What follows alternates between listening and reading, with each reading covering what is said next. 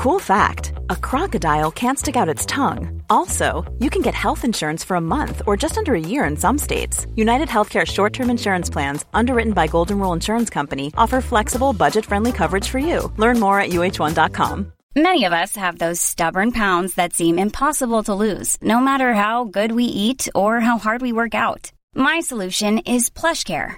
PlushCare is a leading telehealth provider with doctors who are there for you day and night to partner with you in your weight loss journey. They can prescribe FDA-approved weight loss medications like Wegovy and Zepbound for those who qualify. Plus, they accept most insurance plans. To get started, visit plushcare.com/weightloss. That's plushcare.com/weightloss.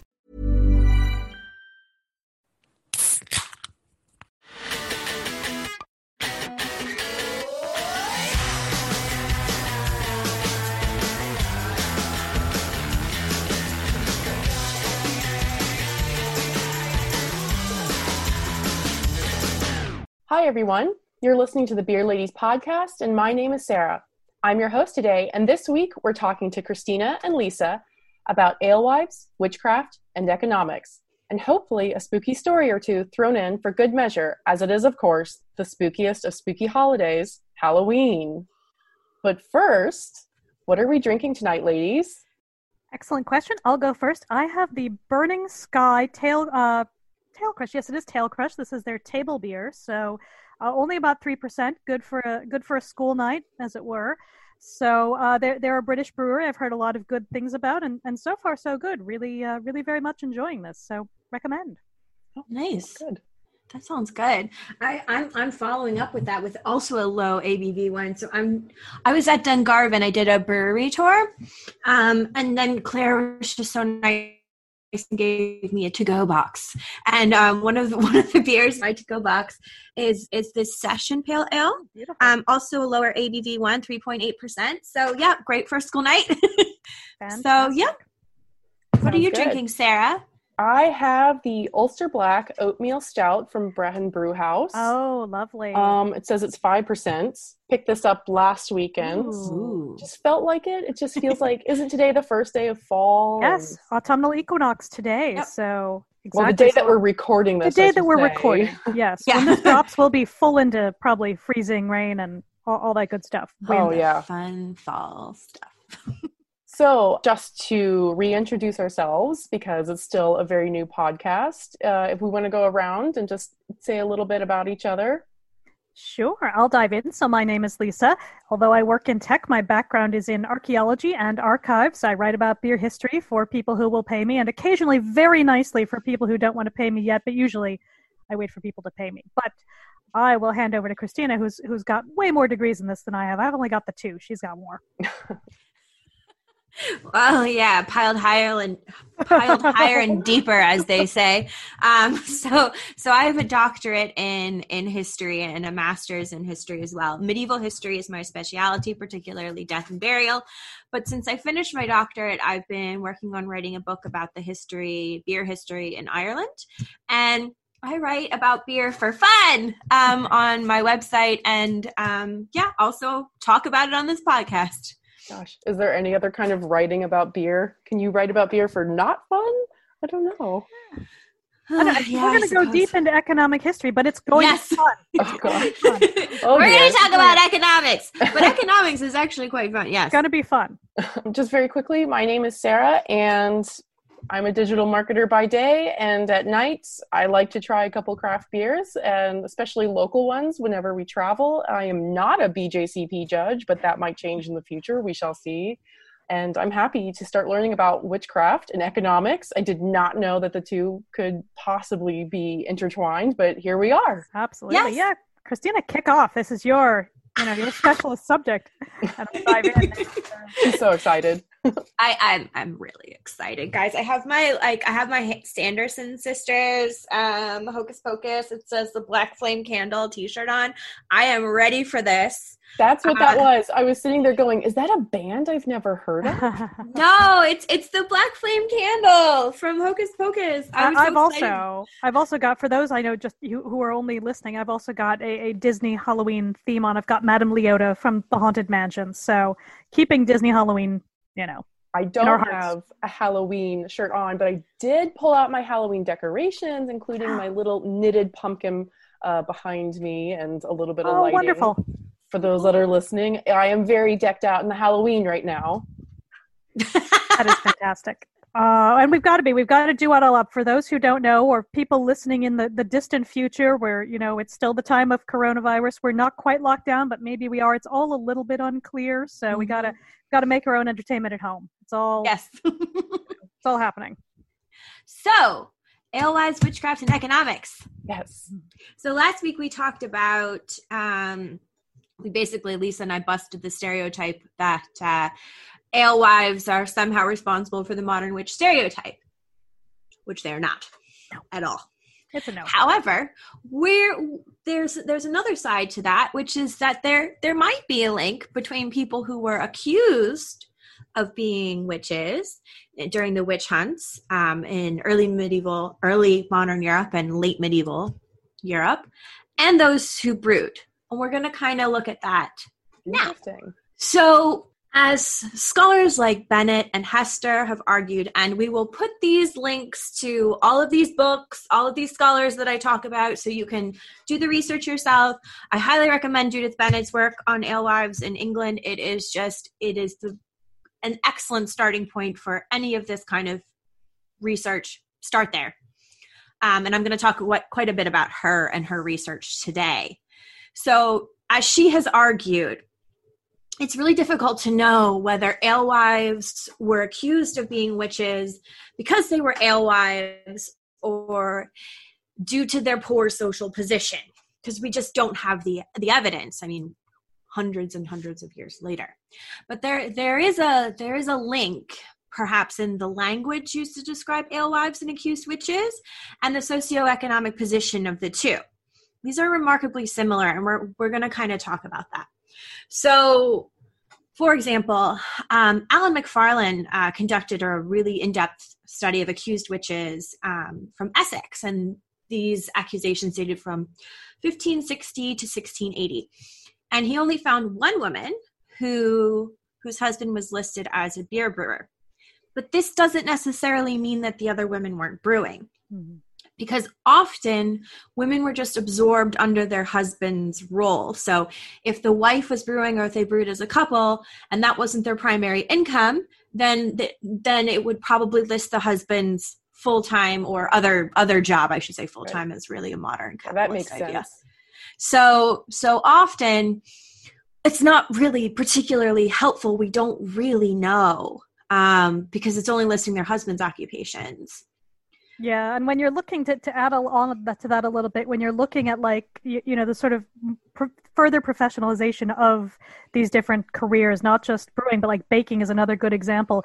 You start off with a fair few women who are in those professional guilds in the medieval period, and then there are fewer and fewer and fewer of them each year. And but again, it's an interesting thing where it's not always clear because they're probably still doing it. They're just no longer sort of recognized as a professional, but they may have a husband who is, or someone else in the family. But it's you can definitely see the numbers get smaller and smaller, although there are still clearly all through the medieval period, especially early modern, women who are known to be brewers. You look at especially sort of early modern broadsides, they're all, Mother Watkins Ale, songs like this, popular culture is all, well, obviously that's what they're doing. But then again, you get this sort of tie up with, there is a lot of crossover with that sort of like witch stereotype, and there's kind of the woman who's a little bit of an outcast, and there's a lot of the Venn diagram is sort of a weird one. So there's a lot there. It's interesting when you say, as time goes on, that it is less of a profession, or you see less of them in the profession. I wonder if that is just in the brewing area or across any sort of profession that you would find women in. That brewing and baking are the two really big ones. Although what's funny is knitting kind of has the reverse. Where I was just going to talk about as a knitting, knitter. Yeah, I was going to say that's going to be your thing. It has the stereotype right now of, or just generally, that it is just a homemaker's hobby. Old ladies do it, but funnily enough, it used to be, they used to have guilds, but they still do have guilds. But men used to knit all the time. And World War II and I don't really know what I'm talking about there, but I read some articles here and there, and it's just very interesting how stereotypes around what women traditionally do, how these stereotypes have come to be. Exactly. Yeah, there's so many layers to this. To circle back to kind of what Lisa said about, you know, these rising ideas of misogyny around women who brew. Like there's a very famous example is the Tunning of Eleanor Rumming. And it's a 1517, John Skelton wrote this poem. He was a poet and a priest, and he had a vicious misogynistic bent, I will say. And the poem is about Eleanor Rumming, who might be based on a real woman who was brewing ale, and it's rather sad, actually. And he just spent this entire poem talking about how ugly she is. She's hideous to behold. You know, the ravages of time have just minute She's probably details. 34, but yeah. Yeah, just horrible things. But not only is she ugly, she steals from her customers. She adulterates her ale. One of the things that they say is she uses hen's droppings to mix into her ale. She also is associated with sex workers. She's associated with witchcraft. She makes potions to get her husband to sleep with her. So he finds her more attractive. And the hen's droppings is part of this tonic. It'll make you look younger, apparently. Yes. She blends this potion to make herself look younger. Don't knock it until you try it. That's all right? I'm saying. So here's I found the quote that she brews the hen's dropping ale, and this potion makes her look younger. This works so well, she declared that she makes her husband foolish when they, quote, kiss and play in lust and liking. So, and then after their intercourse, she states that they then sweetly we lie as two pigs in a sty. So romantic. I mean, what could be better, right? Right? So he just keeps reiterating like her lewdness, or his perception of her lewdness.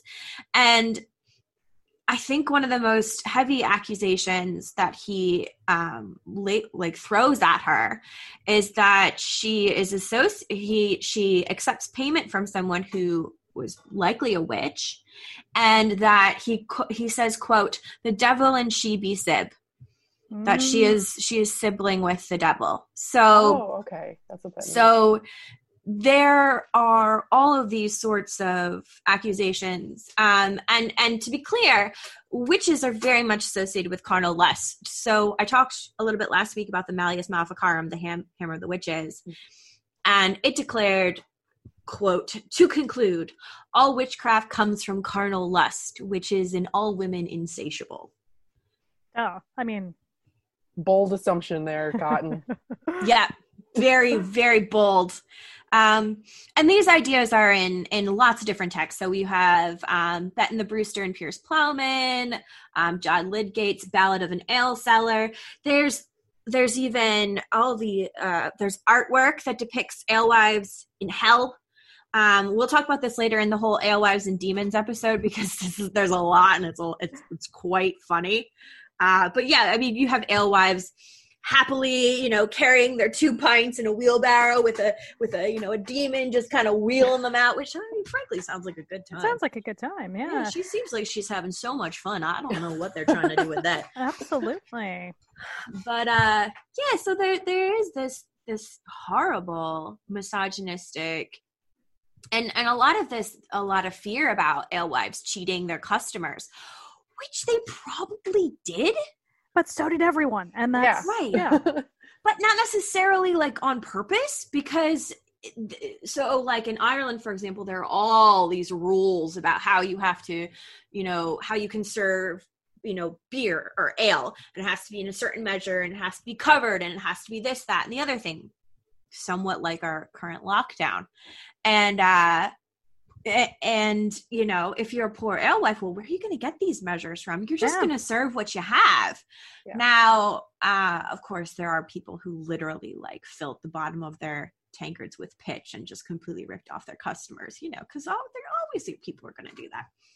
But like, to be clear, like Lisa said, circling back, all of these like anxieties about cheating were also lobbed at like millers and bakers and any kind of like person that was making food. There was a general distrust of all of these people. So for example, in John Lydgate's poem, Put Thieving Millers and Bakers in the Pillory, he basically says that millers and bakers should build their guild chapel underneath the pillory because all their members are going to end up there anyway. Yeah, and that's something you see straight through up till the 20th century when you start to get like Clean Food Acts and, you know, things like that in, you know, both in Europe and America. But up until then, it's kind of a free for all. So yeah. And actually, that's an interesting point too. When you think of ingredients, and I know we're going to drill down more into kind of which of these ingredients might be witchier and which might be other things. In some cases, depending on where you are, again, the laws are so different everywhere.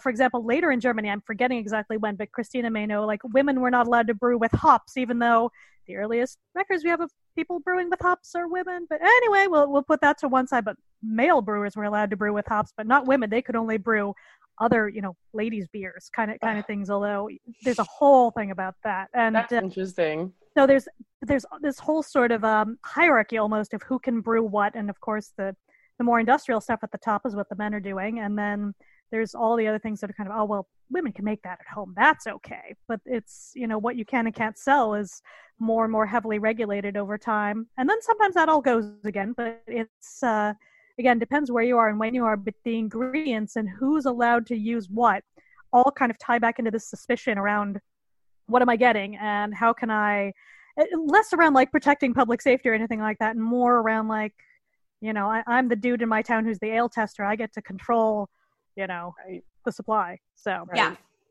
basically. And to be clear, there are some women who are like, fuck that shit. I'm doing what I want. There's a woman, Jillian, I believe her name is, and the bailiffs came to taste her stuff, and she was like, no, I brew what I want. So, you know, there were definitely women who were just like, I'm going to do whatever the fuck I want to do. No to you. I'm going to do what I want, which, considering, you know, the laws of the time, is like so incredibly brave. Yeah. I think that's amazing. I wrote a post about it on Breakatrix. I'll link it. But yeah, I was just like, wow, you know, this is my woman. Like, she was just like, no, I'm going to brew what I want. Thanks. Bye. And that's doing what your customers want. Again, like, it's, you know, if you have a reputation for brewing crap, people are eventually going to find out. And, you know, I was going to say, if they can get away with brewing whatever they want, then they probably have some people like on their side. They've got money going under the table somewhere. It's probably a wink, wink, nudge, nudge situation. Yeah. It wasn't particularly lucrative though. Like it sort of depends on where you were, but like a lot of brewing, particularly before the Black Death in England, was just like a cottage industry. You're just brewing for your own household or for your neighbors. You're not making bank off of this. It's really like a woman's task. Men weren't really interested in it. Men only become interested in it after the Black Death. After we've done all the hard work. Basically, when the population shrank, but people were drinking more ale than they had ever drank before. They had more time off. They had more rights. And so men were like, oh, there's money in this. Mm-hmm. Okay, yeah, now we want that. So we're just going to go ahead and take it. And that's kind of what they did. Gosh, I see that even now with some things. Like speaking of knitting, because that's what I do, I saw something recently and I'm just like, but you don't know what you're talking about. Why are you doing this? Glass escalator. Yeah. You know, men join women's fields and they go straight to the top. Yeah. It's frustrating. It's very frustrating. Yeah, but I can hear all my friends in museums and libraries just going, yeah, because that is the classic for both of those fields. It's 100%. All like 90% of your staff are female, and then those guys at the top. Yep. There they are. So now there are always a couple who are really good, but then there's this other layer where you're like, oh, average. Why are you here? How did you get here? It's a baffling question. No one really has the answer to. Well, we know. But yeah, so what we see is sort of the argument. One of the arguments is that since men started being interested in this, they were competing with these women. And a lot of women who brewed were the most vulnerable people in the economy. So they're laboring women, they're poor, they're widowed, they're possibly older, they might have been sex workers, all which were already vulnerable. Mm-hmm. And now they were in competition with men for trade and money. This is not necessarily a great situation. And we know that women were overwhelmingly accused and murdered for witchcraft. So the reliable figures in Germany, France, Switzerland, and Scotland are like 80% female. England and Russia almost like 95 to 100% based on some scholars' information. Oh. I never thought about, this is just me, I've never thought about Russia and witchcraft. I feel like that is a Wikipedia rabbit hole that's waiting for me later tonight, and I'm excited. So send me some links. We'll post those. Oh yeah. There's all kinds. There's some great folklore too. You get into Baba Yaga. Yeah, there's all kinds of good stuff. Wait, that's Keanu Reeves, right? Baba Yaga? No? I thought Baba Yaga was so hot. Definitely, yes. That's the thing. You see these themes. Yeah. There's definitely themes. So you see this decreasing means of livelihood for women, and increased impoverishment and dependence by lower class women. And this is known as the feminization of poverty. And the feminization of poverty is pervasive even now. Women make up the majority of poor. And it's just always kind of been. And that is a rabbit hole. I would recommend diving down. It is enraging and also enlightening. Absolutely. And perfect example is my son who's 15, for all listening, is into genealogy at the moment. He keeps going down these rabbit holes. Well, the partner dies and then they get remarried right away. And I'm like, okay, well, that's because these women had no other options. They couldn't support themselves most of the time. That was the only way they could feed their families or have a roof over their head. And he's like, but this was in like 1850. I'm like, yeah, no, it's still, a very, very, modern thing too. It's like, yes, that happens in 1350, but also in 1450, 1550, like it doesn't end. So, right. And it's a thing, if unless you look at it and you're like, oh wow, they really got married like, 3 weeks later to their cousin, or the wife's cousin or something. You're like, well, they were trying to keep a family intact, or maybe not, or maybe trying to usurp someone's land. There's money. That was definitely in my family history as well. I can't remember it off the top of my head, but I definitely know like that's really common. Mm-hmm. So yeah, and I just want a big caveat here that the pervasiveness of witch trials was not a completely pan-European idea. No. So like Ireland wasn't super into it. And there are lots of scholars that have different arguments about that. One thinks that because England had already colonized Ireland, that the native Irish were the scapegoat, so they didn't really need another scapegoat in the form of witches. Although we do know that women who ran taverns were accused of witchcraft, Alice Keitler, but that's more likely because, she had several dead husbands. And she was getting her hands on some money, so people. Yeah, several dead husbands, you say. Yeah. But this is actually almost very similar to what we just talked about. She was competing with men, and they didn't like it. Exactly. So they brought charges against her. So, it says she has several dead husbands, but, she might have married older men. So it might have been really, it might have made sense that they died. She was competing with men. And so the men of the town took up these accusations against her. And she did end up escaping. Unfortunately, her maid, Petronella. Petronella was unfortunately whipped through the streets and burned at the stake in her place. That's not cool. So again, representing poor women are really not able to escape these sorts of things.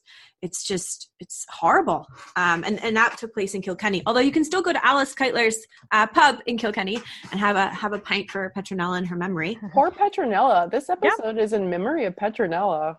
Oh yeah, yes. She did not have a good time. Going out for our homie. Here. Yeah. Cheers to Petronella. Cheers. I feel so bad for her. Yeah, it pulls together all the different things about sexism and class, and it's all in one very unpleasant little nugget there. Yeah. Wow. We do really know that men absolutely lied to force women out of brewing. So an example is in 1413, Christine Colmier's business was completely destroyed when a man named Simon Daniel told all her neighbors she had leprosy. And in 1641, an unnamed widow who was brewing at the Ludlow Castle garrison, she lost her entire trade when a male competitor spread rumors about herself and her business. Yeah, and see, it could be that simple too. Just poisoning the well, as it were. Yeah. And again, as I'm writing the book about Ireland, I just want to. Ireland is not necessarily the same here, because they tried this stuff in Ireland to spread rumors about the women brewing in Ireland. There was a man who wrote a book about this, and you have to read more about this in my book.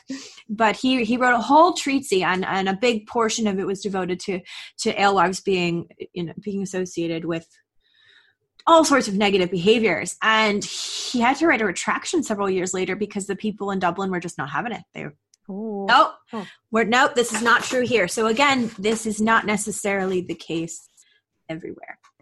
Now, do you think, and this is probably, not probably, this is an entirely different rabbit hole, but do you think it comes from Ireland, at least, pre-colonization, having, effectively a completely different legal system, different, sorts of, just sort of different, I don't want to say castes, that's the wrong word, but sort of different classes within society, and that it just would have been a different experience before all the other stuff happens? Or do you think it's just sort of, it just was different because it was different? I think it was just different because it was different. Like when Rich wrote his book that I'm talking about, I mean, that was, early modern period. So England had colonized for a while. They had been there for a while. And, even the second colonization already happened because, so England, the Normans came over and they kind of went native, which is the term that historians will kind of, they adapted Irish customs. They started dressing like Irish people, the native Irish. They intermarried with the native Irish. There's quotes from people basically saying that you couldn't tell the difference between the two. And so at some point, England felt they had to sort of recolonize Ireland.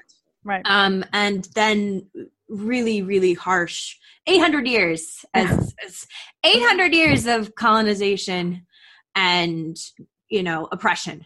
That'll fuck you up. Very, very harsh oppression, and speaking of rabbit holes, that's a rabbit hole you probably want to go down. So I think it's just different in Ireland. And I mean, that's the thing that I'm going to talk about in my book a bit, why this might be the case. Because there's definitely a tension between ethnicities. So you definitely see ale being associated with Irish people and beer being associated with English people, and sort of the how that works. Now I have a question, because you just said ale with Irish people and beers associated with English people. What is I would just assume that ale is beer, or is there something different? That's a really good question. I should have specified that earlier. So when we're talking about ale, we're talking about unhopped. What we would now know as beer, but unhopped. So it might have different bittering agents. So it might have bog myrtle. It might have nothing to that extent. There is some arguments with early modern Irish beer that it might not have those bittering ingredients in it, that because there is, when Irish literati, which is to say that when Irish monks or people in that sort of literary caste are on the continent, and this is early medieval, very early, they complain about how bitter the ale is to drink there. And so there is some argument from some scholars that some ale in early medieval Ireland did not have any bittering agents. But of course, hops are not native to Ireland, so they weren't using hops. And then the introduction of hops is also quite contentious, right? Because there's evidence that it was quite early, and then it just didn't catch on. People weren't that keen on it. I think that hops were introduced in Ireland way before other people would think, because we have evidence of hops in York, and we know that the Vikings were used hops, and Scandinavian countries used hops, and we know that the kings of Dublin were the kings of York. And so that there's definitely ties between that. So I think that there's an argument that hops were introduced earlier, but people just weren't keen on them. And it's the same thing in England. There is evidence that hops were introduced quite earlier, but they didn't really pick up until the later medieval period. And so there is a divide between beer and ale. Okay. And Lisa was earlier talking about what kind of things women could brew. Women were really pushed out of beer brewing because it was primarily imported from immigrants from the Low Countries, like Holland, things like that. And it was made by men. It was brewed by men. They trained men. They just completely pushed women out of beer brewing. And ale was where they were left. But beer became more popular. So that's another way that they got pushed. But again, Judith Bennett really goes in depth with that. I highly recommend her book. Yeah. And it's so funny if you look at that through a modern lens, where if we think of like the things we would think of as like a medieval gruit, where, you know, your bitter agents might be, like you said, like bog myrtle or things like that, things that, you know, you don't commonly get now. Like you compare some of those to like a milkshake IPA, there's a lot of similarity with some of these things where you're just throwing it all in the can and hoping it doesn't explode, basically. Which again, that we could talk about that for a long time. I was gonna say, are there any like recipes laying around that we have any idea how they made these ales from yonder back that and have people tried to recreate it and taste it? Yeah. I'd like to try it. I probably wouldn't like it. Yeah. Well, so I in the before times, before Corona, I actually had a plan. I had a plan to make my interpretation of a Viking, Irish hybrid medieval beer.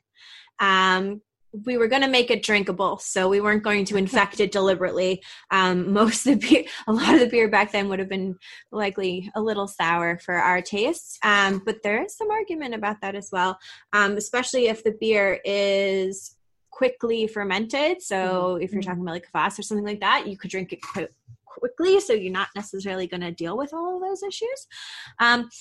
We have total societies built on creating and recreating medieval beers from all over. In Ireland, it's a little bit more speculative, particularly early beers, but because the Irish spend a lot of time talking about the malt, but not a lot about the brewing process. So we have a lot of legal ease around what kind of malt and the rules around malt and rules around malting, and we'll talk about that in another podcast. But specifically, there are some parts and pieces that we can put together. So we know that they liked sweeter ale. We know that, for example, like certain types of grain were associated more with the upper class, so that might have been put into a fancier beer, possibly. We can kind of like put things together, and then when we can look at later English writers talking about Irish beer, they're saying things like it's red. Okay, well, what does that tell us? And then we can kind of pull sort of things from that. We know that they were using oats to brew, for example, those kind of things. So we can kind of work backwards. But most medieval history, and I know a lot of historians are going to go about this, is speculative. A lot of it is a game of, I have this thing and I have this thing, and I'm going to put them together, and I'm going to guess intelligently why that works. And we're going to make meaningful conclusions based on this information. And I'm going to say, well, likely this is because of this. Yeah, I wonder too. I feel like there's certainly people looking for, especially sort of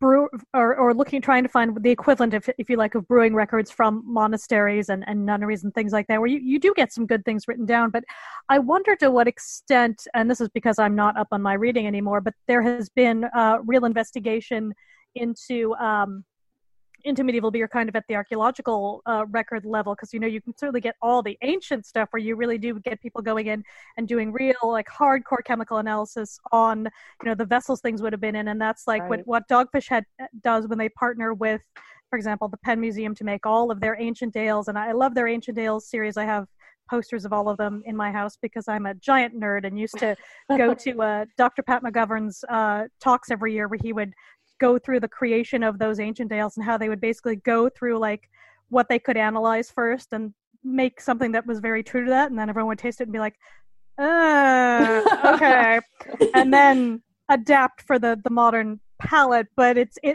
again, there's a lot of that at that sort of more prehistoric level, but I probably less at the sort of early modern level. Like every now and then there'll be a shipwreck or something that someone finds, and then they'll uncork something and be like, it's gross. You're like, okay, well, it's 300 years old. Think it's gonna be? Yeah. What's the most recent one that's been in the news in the last couple of years? I used to be an Antarctica nerd, but Shackleton, Ernest Shackleton, his wreckage down there, they had found a case of, was it whiskey, I think? something like that. I'm not something down there that they had pulled out, and I think they reversed it. Like, it still had the alcohol in there. I don't know if they opened it and they drank, but I think that they reverse engineered it to see what it would taste like. I'm not sure, but that sounds really cool. I've never heard about that Ancient Ales series. Highly recommend all of them. Very good. I'm gonna have to look it up and find out some information, because that sounds really interesting. Come over and do a series of events in Ireland, which they probably will not do anytime soon because of reasons and because they don't distribute here, as far as I'm aware. They're so much fun. They do a great job going through like the science part, and then the geeky brewing part, and then the tasting part. So it's all really, really good fun, and highly recommend as an experience. But it's an interesting thing too, because you can certainly take, when you find, sort of preserved old yeast, and wake it up and see if it'll still work, because that's one of those things you do get in this sort of historic brewing circles of people who are like, oh, I have this old yeast and I've been propagating it forever, but you still can't say how close it would have been to something that's 400 years old. You can make, again, some educated guesses, but the yeast has evolved and done stuff, even if it was from the same original source. And the same with hops too, especially. Like, we don't really have a good idea of what 19th century hops were like, even compared to 20th century. We can read the descriptions, but they're such a specialized such a specialized plant, and the yield now is so much more than you would have gotten even 50 years ago. We don't have old hops. We don't have them. Yeah. I mean, so you can only do so much to recreate a brew. Exactly. You might be interested, Lisa. Actually, the Moore Group, it's an archaeology group in Ireland, did a recreation of an ancient brew, or what they believe to be an ancient brew. Yeah, it's kind of controversial because they brewed with a Falkfia method, and that's definitely something that some people are like, no, that was just for cooking. Other people are like, well, they probably used it for brewing, because we do know hot stone brewing was a thing in other places. Sure. So it's likely that they probably did it here. But you know yourself, if there's something that happened in history, there's two historians who will argue about it. So absolutely. And I will say there are not enough historians of brewing. Like it. Get up to 30% off wedding jewelry at BlueNile.com and remember the joy of your wedding day forever. Blue Nile offers everything from diamond and lab-grown diamond wedding bands to classic pearls, earrings you can design yourself, even gorgeous sapphire pieces for your something blue. Whatever you choose, Blue Nile's pieces are all graded for excellence, for a lasting memento as brilliant as the love that inspired it. Right now, get up to 30% off at BlueNile.com. BlueNile.com. Many of us have those stubborn pounds that seem impossible to lose, no matter how good we eat or how hard we work out. My solution is PlushCare. PlushCare is a leading telehealth provider with doctors who are there for you day and night to partner with you in your weight loss journey. They can prescribe FDA-approved weight loss medications like Wegovy and Zepbound for those who qualify. Plus, they accept most insurance plans. To get started, visit plushcare.com/weightloss. That's plushcare.com/weightloss. I'm Sandra, and I'm just the professional your small business was looking for. But you didn't hire me because you didn't use LinkedIn Jobs. LinkedIn has professionals you can't find anywhere else, including those who aren't actively looking for a new job, but might be open to the perfect role, like me.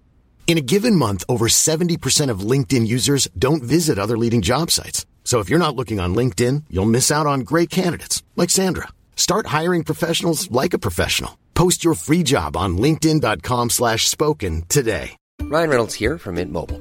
With the price of just about everything going up during inflation, we thought we'd bring our prices down. So to help us, we brought in a reverse auctioneer, which is apparently a thing. Mint Mobile Unlimited Premium Wireless. How to get 30, 30, bit to get 30, bit to get 20, 20, 20, bit to get 20, 20, bit to get 15, 15, 15, 15, just $15 a month? Sold! Give it a try at mintmobile.com/switch. $45 up front for 3 months plus taxes and fees. Promo rate for new customers for limited time. Unlimited more than 40 gigabytes per month. Slows full terms at mintmobile.com. Just a fact, there are not enough people to have the good arguments, and that's I can probably count on one hand all the people, and we probably know all of them personally. Like, yeah, I think we do. That's the sad thing, and they're great, and but that you want to have a good argument about these things. It's healthy. It gets I think it would be so interesting if there was a recipe, even a partial recipe saved that from the name of I'm blanking on it right now, but the name of the Irish brewer, woman brewer that you mentioned here, that there's even a pub named after her. if we could recreate a beer that she maybe possibly could. Oh, like brewed Alice one day. Keitler. Yeah, and just re-engineer You don't know that it. Yeah, no, and that's kind of on my list of things to do. So, people listening to the podcast, watch this space, because now I'm roping you into this, Sarah. So, Beer Ladies Pod we're gonna recreate this brew. Once we can go to someone's house, we'll make a homebrew version of it. And we'll kind of throw something together. Since I can't do it because I had a full commercial brewery to do it before, but that's just not looks like it's going to be anytime soon. No. But that's the Viking beer. So we'll save that for them for hopefully the after times. And that could go for Christmas anyway. Like that would be perfect. We'll talk about them then. Yeah. Oh yes, we're going to talk way more about the Vikings later because I love Vikings, and really, frankly, any excuse to talk about them is a good day for me. But yeah, Sarah, we can make an early modern, late medieval. I think that would be so cool. Yeah, very cool. And the fun thing too with that is you can there are so many songs about early modern beer.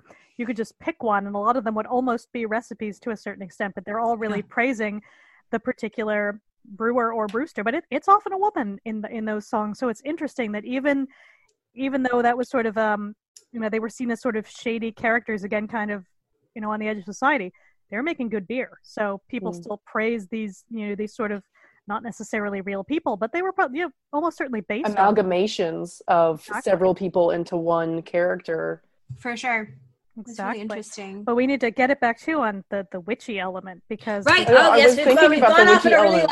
I know this was bound to happen. We can go on and on, but got to stay on, stay the course. Halloween. I'm a bad circle host. back to the witches. So, basically, what we just don't know.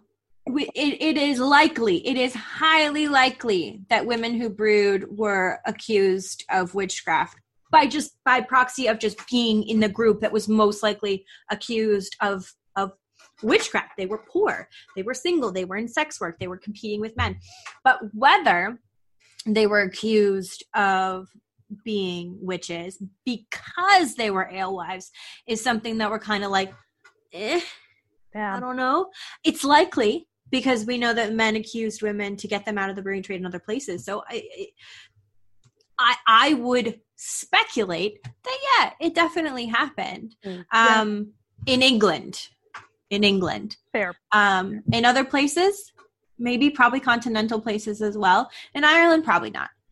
Yeah, although there is too that other overlap with there's the sort of, we'll say that the village alewife, is she also the village sort of cunning woman, or the people who right, people are going to her for your sort of folk magic, if you like. And I was gonna say, is a cunning woman the lady that you go to like read my fortune, tell me what's gonna happen, how do I get she may just be fixing your like bad burn, or or your broken arm, or things like that, because for a while there that kind of magical practice was perfectly fine, was okay. Like I'm just pulling in pop culture references. Claire Fraser from Outlander, she was a modern day nurse, but then people started accusing her of being a witch because they were like, I don't understand how you can do all this.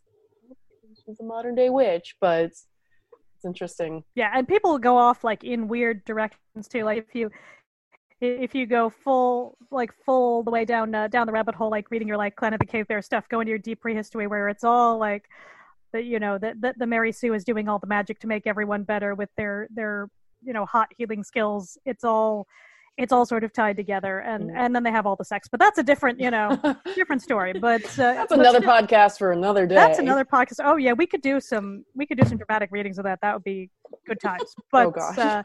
But it's it's interesting where there is this this huge corpus, if you like, of sort of folk tradition in terms of whether it's magic with a K, magical practice, or these were just healing traditions. And especially if you look, England and Germany have really strong traditions of this kind of thing. But again, it's these same women, I think, who were probably brewing, who were probably baking, doing these sort of cottage industries, but they're also the ones who are gonna they're gonna have other skills, but then because they're in this sort of vulnerable position society-wise, they get accused of things even though they're just there to help, like no one else is doing it. So Yeah, and it's another thing to keep in mind, when we talk about people who are accused of witchcraft, we're always like, oh, this was complete bullshit. None of these people were actually practicing witches. That's not necessarily true. I mean, some of these people were practicing witchcraft. Witchcraft is not a bad thing to practice. Magic practice is a centuries, millennial old tradition. And some of these women were possibly keeping up traditions that have been passed from their grandmothers and their mothers and these sorts of things. So it's not to say some of these women weren't practicing witchcraft. And some of them we do know based on what the church was saying, because they said, oh, like they could fly. And what we talked about in the last episode, oh, yes, I could fly in my room. And the church was like, no, you can't.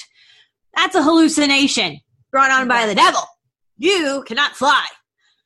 But, they thought they could. So there are definitely, people who were practicing magic. Yeah, and there's such a tradition, too, if we're looking at this time period. And even up into the 19th and early 20th century, like you have your holy wells, you have, there are all kinds of things that are imbued with sort of whatever the folk tradition is. And again, you'll see it wildly overstated in a lot of ways. And a lot of this is because of Margaret Murray, who was a pioneering archaeologist, but also a little bit bonkers, where she went like full out on this sort of, mother goddess. These are all traditions, carried through from early prehistory. There's no actual evidence that there is this, one tradition carried through.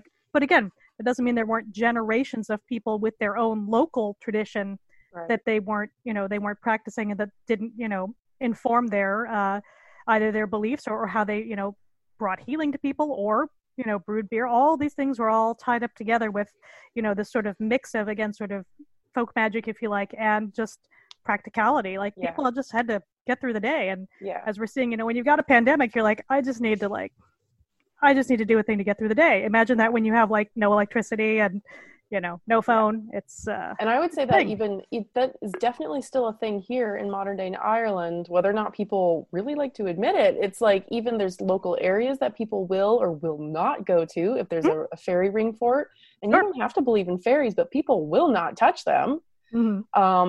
Or even my in-laws will, there's some well where you can go stick your finger in and it'll get rid of your warts. And it's just like, if you what's the harm in believing in it? First off, I don't really care, but it's just very interesting that some of those things have held on to modern day times, and sometimes people don't even know where they began, these little things.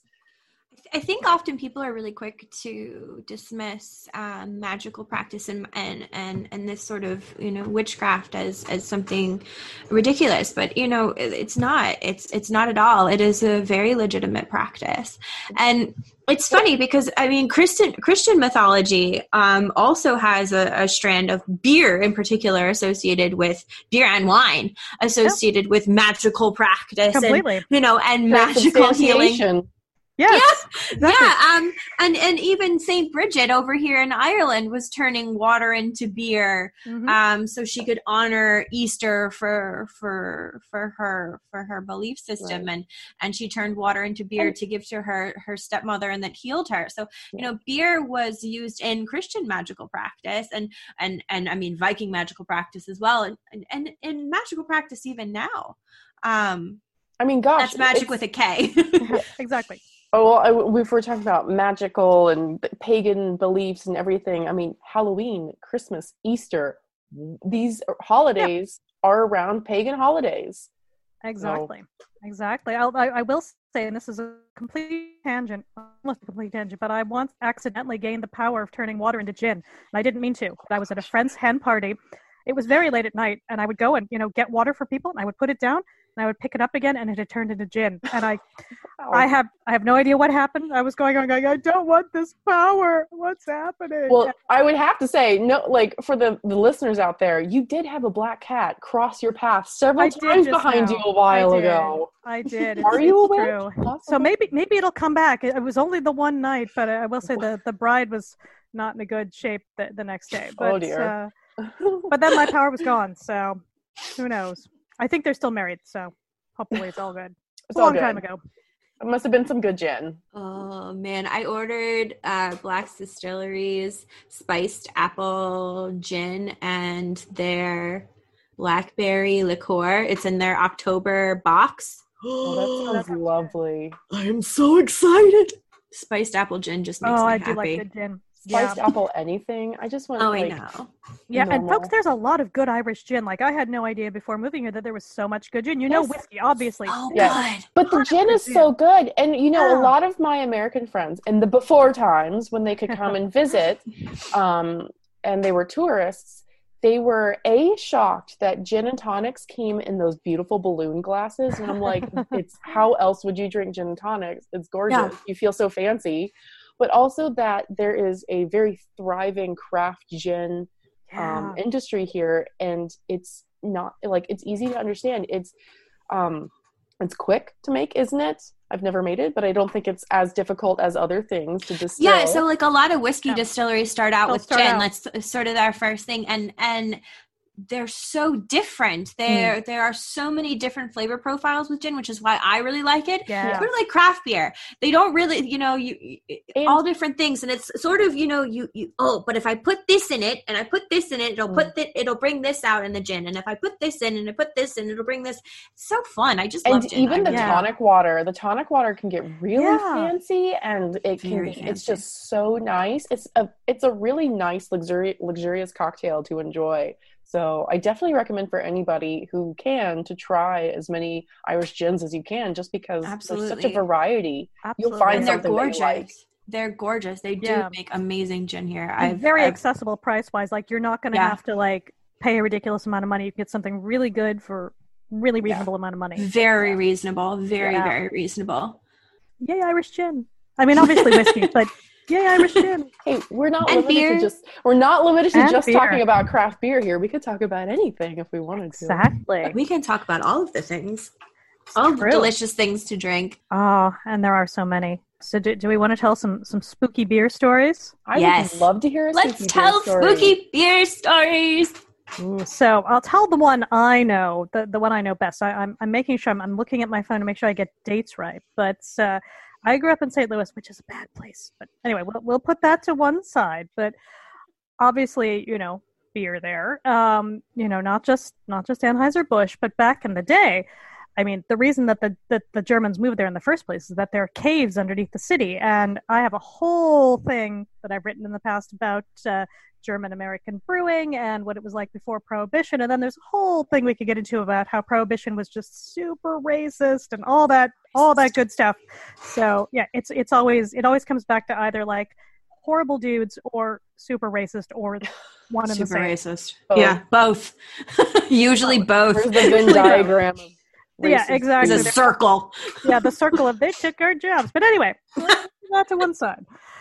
But one of the biggest breweries, in fact, that it was the biggest brewery in the world for a long time before Prohibition, was the Lemp Brewery. And in fact, only a few weeks before we recorded this, part of the Lemp Brewery collapsed because it's been sitting vacant effectively since Prohibition and has not been in any way looked after. You know, anyway, but there are caves underneath the brewery.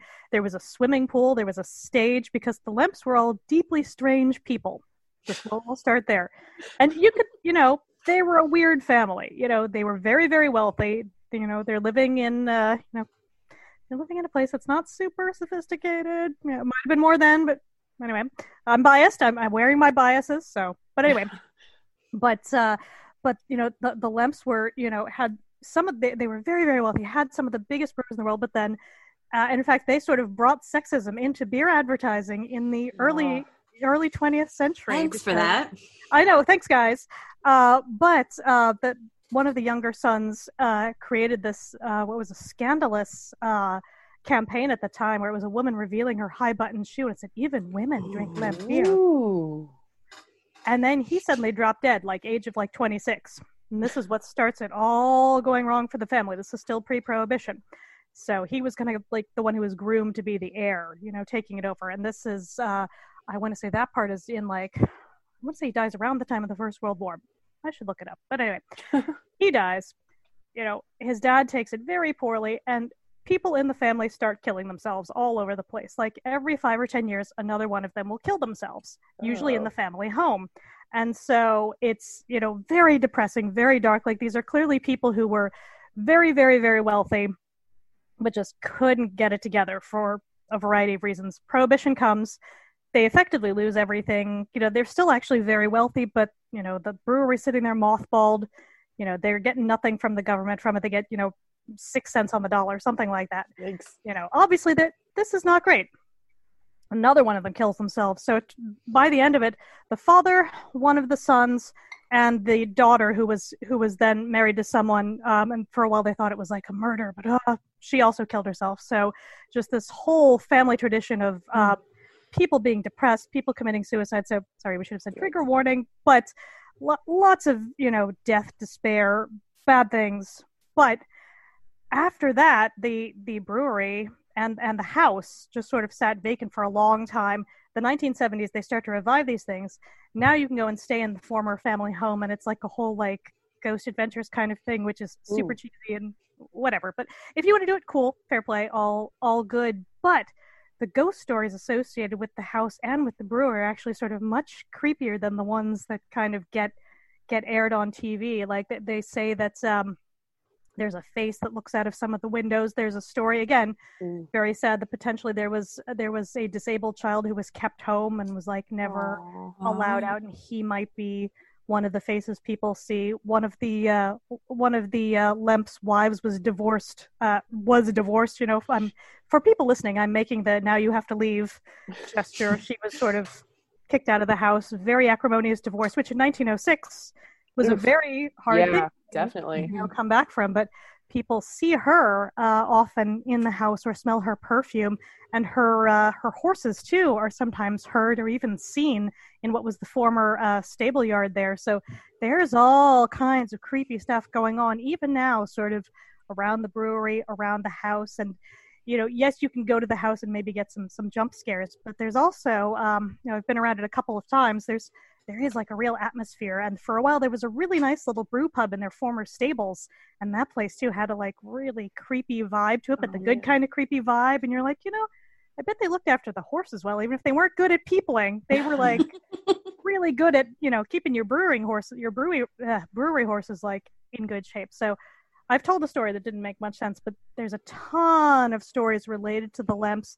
You can go watch the stuff, on YouTube, but dig into the family history. It's actually really, really interesting and really, really sad. But there's also all of this stuff. There's tons of recipes out there. There's, again, primary sources, all these things that no one has ever really picked up and tried to redo. There'll be the odd sort of, maybe we should replicate one of their beers here and there. But, otherwise, no one's really looked at these things that were kind of late 19th, early 20th century. There's just a sort of they all made German beer, whatever. It's but it could have been really interesting. That could be a serious, that could be a thing if you pull out some of those recipes, try them. If they're good, you could do a whole, spooky Halloween, limited edition release around it. And it's also, how come most of the ghost people see are the women? What's going on there? What's that about? There's also a ghost dog. Some people notice. See a ghost dog. So all kinds of things. But I'm always here for, the ghost horses and wagons too, because I'm that's a lot of stuff to have to bring through your veil between worlds, guys, so really making an effort there, guys. Kudos. Exactly. It's well done, and it's funny too, because it's only a few blocks away from where the Clydesdales live now in the big Anheuser-Busch complex, which is still steaming away, but they sort of picked up all the pieces when they didn't have competition anymore. So it's this very sort of, sad story of what could have been, but also fascinating that this stuff is all still sitting there effectively mothballed. No one's done anything with it for, 100 years at this point. It's such a, it's also just a sort of example of really poor city planning and a lot of other things tied with it. But it's also really interesting social history that no one's really properly unearthed. And, if people are making money doing their ghost adventures, good. I'm all for that. I love a good ghost tour, but I'd love to see someone dig into it a little further, have a real, really interesting. A real look at what was going on, what was happening with all these wives, what about the advertising, who was in on it? There has to so be much to more unpack to the story to explain things a little further. For sure. That's so interesting. Exactly. So that's one. I'm sure you guys have others. I have one. Tell us more. So the reason I love this story so much, one of the reasons, is because it's like it's a medieval story, and I love it because it describes the evening as a dark and stormy night. So which just makes my little horror loving heart so happy. Insert clap of thunder now. Right? Like as soon as you read this, and it does just seem like, like the thunder would be going, like, it just makes me so happy. It just sets a mood, if we will. Oh, that's fantastic. So it was a dark and stormy night at a nunnery. Oh, excellent. Even better. And one of the sisters was laying in her bed. And she was trying to sleep, and she couldn't. And she heard people calling her name over and over again. And lo and behold, her two best nun friends appeared in her room, and they were calling her name. And at first, this seemed okay. And then in her slightly sleepy mind, it occurred to her that, this is weird. We don't talk at this nunnery. We've all taken a vow of silence. Why are they talking to me? They must be demons. Oh, uh-oh. And they called her, beckoning to go downstairs to the brewery and drink the beer. Oh. Come down. Come down and drink with us. Come down and drink with us. And at this point, drink with us. And at this point, she's terrified because, they don't talk. These are demons trying to lure her into drinking the beer that the nunnery produced. And so she did what children and scared people have done since time immemorial. She took a blanket, shoved it over her head, waited. Because you know the rule, if they can't see you, they can't see you. If you can't see them, you're disappeared. Your blanket just makes you completely invisible. So she just waited it out till the next morning. But that is how she encountered the demons that were trying to get her to drink the ale with them in the middle of the night. And I think that story is just delightful. I love that story. Oh, that's awesome. And of course, it was told back in the medieval context to be kind of like a warning story of, what you shouldn't do. But frankly, I'd be going down there. I want to see what this is about. Drinking beer with. And it's interesting, too, because the rules, as you say, around medieval ghosts are very different, like to modern ones, because a lot of times they couldn't do anything until you talked back to them, or like you had to acknowledge them. But usually you had to command them to invite them in. Yeah. Well, pretty much. Yeah. That kind of idea. Yeah. But, yeah, you had to do something, and then usually they would tell you something very sort of depressing about, I need you to go deliver some money to someone I cheated, or like you had to do something so they could be released. But these ghosts sound like more fun. I like these guys. They, definitely more of the demonic bent. But you know, anyone that is like, hey, it just reminds you of Practical Magic, Midnight Margaritas, and I'm like, she missed out on a hell of a party down there, right? Sounds like a good time to me. Especially if you can't talk in the nunnery. Oh, absolutely. And again, like there's a whole thing we could dive into too on like nunneries. Like these women had power. They were, they were like top echelon of society. Like they were doing stuff, and we don't talk about it. We talk about like the men over off doing their monk stuff, but like the women at the I know it's always there's a subreddit about monks drinking beer on beer labels. Like, where's the nuns drinking beer? Oh, okay. You know what, Lisa, we're gonna have to do an episode on nuns drinking beer. We should do nuns. Yeah, we'll do nuns. Okay, guys, you've heard it here. We're gonna do nuns. Talk about nuns. Yeah, my 12 years of Catholic education are gonna finally come to fruition. So we can talk about Hildegard von Bingen. Oh, and she is awesome. Like she's 13 years of fantastic Catholic education. You know more than me. It's okay. I've forgotten it all. It's all gone. I know. It's locked away in a little secret room in my brain. I don't know. It just has a thing where, like, every time I watch The Exorcist, I'm like, this is really funny. And gosh, speaking of The Exorcist, I had my senior year in high school. Was it my senior year in high school? Yeah, we did one of my theology classes. We had this guy. He was a really nice guy who was our theology teacher, and he made us listen to the tapes of of exorcisms in class. Terrifying. Also followed up by his own experience with a demonic possession. What? Also terrifying. Whether or not you believe it, it was still kind of like, this is creepy. Now I'm going to lunch. So how do you come back from that? Oh yes, here's a demonic possession. Next class, oh yeah, here's your test on English verbs. Like basically, now we're going to chemistry. Gonna fail that chemistry test because I'm thinking about this exorcism. That's amazing. I for a while was collecting like weird LPs of exorcisms and like sort of casting out demons, all that stuff, and I've got them like on vinyl somewhere, but there's some that is like remixes of some of those are bonkers. So vinyl is very niche. That's very niche, very nerdy. I'm liking it. When are we coming over? I'm here for it. I'm here for it. We don't have a turntable right now, so. Man, hopefully by the time we're all released back into the wild, when we do our Halloween party, even if it's like in July, we'll have a turntable and we can listen to some of these because that just sounds cool. Yeah, that does sound really cool. I'm sure I have some of them like transferred to some sort of digital format by now. I've got to look around. We do that during the daytime though, because I'm kind of a scaredy cat. We're gonna wake you up in the middle of the night. Oh no, I don't like it. And I just told you my horror story from last night where I had sleep paralysis, but terrify Sarah. Sleep paralysis is no joke, man. No, that's like when you see like the weird hags and stuff. That's a whole thing. It is a whole thing. Half the stories on like Reddit No Sleep are someone having sleep paralysis, and they still scare me so much. I stopped reading it because it's too scary. But that's what's interesting about it is like, what is it that makes the human brain be like, there's a person in the room and they're staring at me and or like, threatening me? Like, what is it about? Yeah. That tries to make it like, be like, this is why you have to wake up. Like, that's Brains are weird. Yeah. So weird. We really got off topic, but I'm okay with it because I'm really enjoying where we've gone. It's still spooky. It is. It's still spooky. Bring it back to beer. Yeah.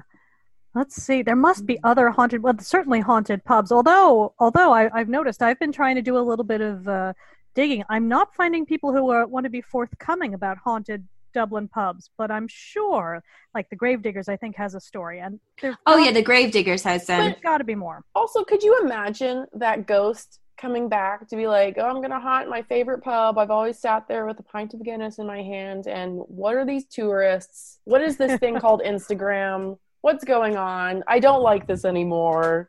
Yeah. Well, it's an interesting one because I've got a couple good haunted London pubs books going back over, probably 80 years or so, because I collect them like normal people do. But there is this consistent one of there's one, I forget the name of the pub. I'll have to look it up. But consistently, they have a ghostly landlady, who is still pissed off about whatever the technology of the day is, and will make it like break whether they get like a new like point of sale system or before that when they got like a fancy cash register. She'd be like, wasn't having it. There would be none of this. Yeah, pen and paper. Come on, guys. Ghostly shenanigans, and anytime they put in anything new, and they'd be like, well, you're just trying to run a business, and then she'd like chill out once she understood they were trying to like do good by the pub, but it sounded like she was just not. Yeah, she was not having it. So. Oh man, I bet there's some really crazy stories about ghosty pubs in London that you have. There are some good ones there, but there's got to be a ton here. There must be. Yeah. That's the thing for anyone who's listening to this. If you have stories about ghostly pubs in Dublin or in Ireland, please send them in. Yes. Maybe you want to come on and talk about them, and or we can read them out. So absolutely. Let us know. I would love to know about all of these. Absolutely. I would love to know as well. We're on the socials, guys. We are on the socials. Tweet at us, whatever. You know, I just would love to hear. Yeah, and I've had a couple people say, you should write them in a book. I'm like, I will if someone gives me some stories. I need the stories. Find a publisher. Just start sending me some stories. I'll keep going from there. But if you guys can get me some stories, I will be very, very respectful. I'll change your names if you want. All good. No one has to know. Sounds good. Okay, so circling back for our overarching theme of the day, which is alewives, witchcraft, and economics. Were alewives accused of witchcraft? Probably. Were alewives accused of witchcraft because they were alewives?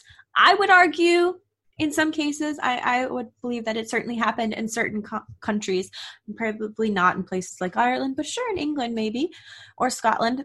These things are likely given the arguments put forth by Bennett and others. So the moral of the story is we don't really definitively know. I can't sit here and tell you yes or no.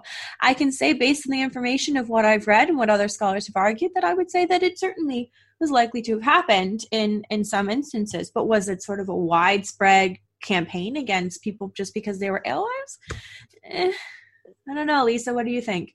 Yeah, I would say probably not. I mean, we can certainly see them, as we talked about, being kind of forced out of the professional ranks over time. But again, it doesn't mean they stopped brewing necessarily. Exactly. It just means that their status became less secure. So we see that in a lot of other professions. So I'm sure in individual cases, that kind of set them up for, not necessarily a great experience. But again, whether they believed that they were, had any kind of magical powers or that just that they could, help people out through their profession, we don't know exactly. We can tie it to some folk traditions, but there's a lot of work there for someone to dive into. I think we're going to keep coming back to that. Absolutely. So sort of to sum up, we don't know. We think that possibly individual cases, it's likely that there were certainly individual cases because, in thousands and thousands of people, inevitably, Well, yeah. We can sum it up with how you end every archaeology or sort of early modern history paper with more research is necessary. More research is needed. And perfect. Oh, that is excellent. Thank you so much, guys. I really appreciate it. And I think that was a very enlightening episode of this edition of the Beard Ladies podcast. I'll close out and just say, make sure you guys follow us on Twitter at Beard Ladies Pod, and on Instagram and Facebook at Beard Ladies Podcast as well. Ooh. And I'm looking forward to seeing you guys next time. And happy Halloween! Happy Halloween! Happy season!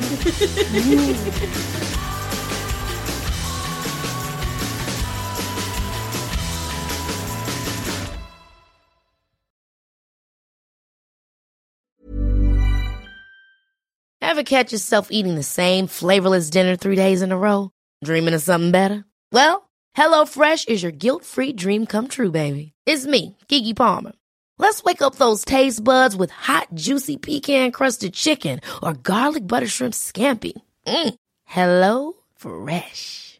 Stop dreaming of all the delicious possibilities and dig in at HelloFresh.com. Let's get this dinner party started.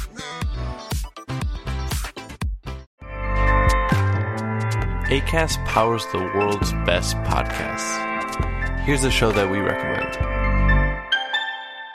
The Real Housewives is a guilty pleasure for most, but if you're looking to not feel guilty about that pleasure, tune in to Everything Iconic with me, Danny Pellegrino, where I break down all the messy moments and behind-the-scenes antics of Bravo's popular franchise. And on Everything Iconic, I also interview celebrity guests like Kelly Ripa, Keke Palmer, Drew Barrymore, Cameron Diaz, and more about their guilty pleasures, their past work, and so much more. So if you're pop culture obsessed and find yourself watching way too much reality TV like me, tune in to Everything Iconic with Danny Pellegrino, wherever you listen to podcasts. Acast helps creators launch, grow, and monetize their podcasts everywhere. Acast.com.